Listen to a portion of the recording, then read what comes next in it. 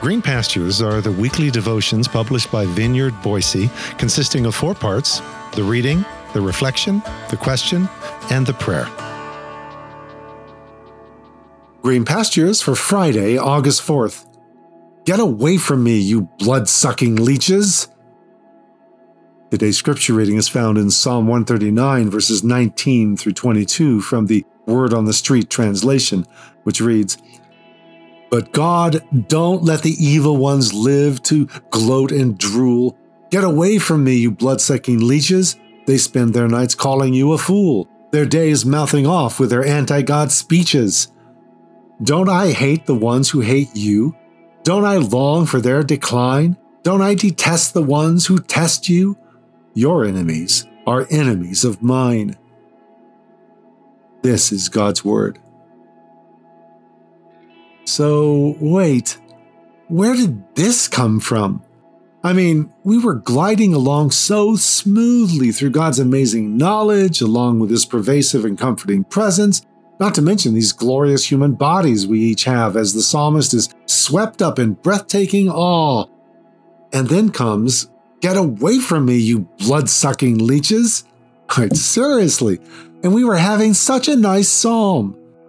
Which is why many liturgical readings of Psalm 139 conveniently skip right over these 4 lines and move right into "Search me and try me, O God," as we take hold of our editorial blade and faster than King Jehoiakim slice and dice the text so as not to disturb our devotional flow. You'll have to read Jeremiah 36 for the full lowdown on the Jehoiakim reference. Then again, some of us may find ourselves rather delighted with 4 lines of hating with a perfect hatred in a sacred hymn. I mean, "Get away from me, you blood-sucking leeches" may really come in handy in all kinds of social contexts, like me driving home tonight from work. Which makes me wonder just how many of us, while never verbalizing these as a personal anchor passage, nevertheless have embraced them as a personal anchoring practice, as we heap contempt on whatever other we fear at the moment. And while I don't want to tidy these 4 lines up with a nice explanation that makes them, and the psalm as a whole, more palatable, because where's the fun in that? We need to wrestle a bit with these lines, even as we need to wrestle with comparable ones already playing on repeat within us. So, not going to clean it up, make it more palatable, but I will make the observation that the immediate context of these lines is not in a traffic jam or in the complaint department of a major corporation.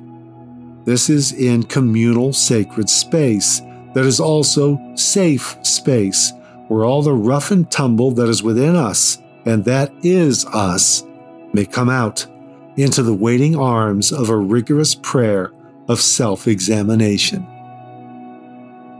So, as we pause for a moment of personal reflection and prayer, ponder, what do you do with the negative and hostile emotions in these 4 lines of Psalm 139?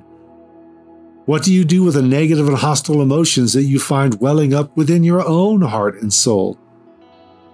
How free do you feel to express these before God and to, as needed, confess them to others? Why? Lord, draw me into the rhythms of this psalm. Help me to suck even just some of its marrow, to taste just some of its richness. And let me not fear or seek to excise its occasional tartness.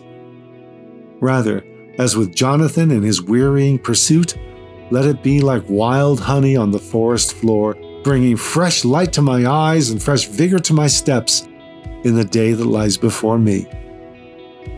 Through your mercies.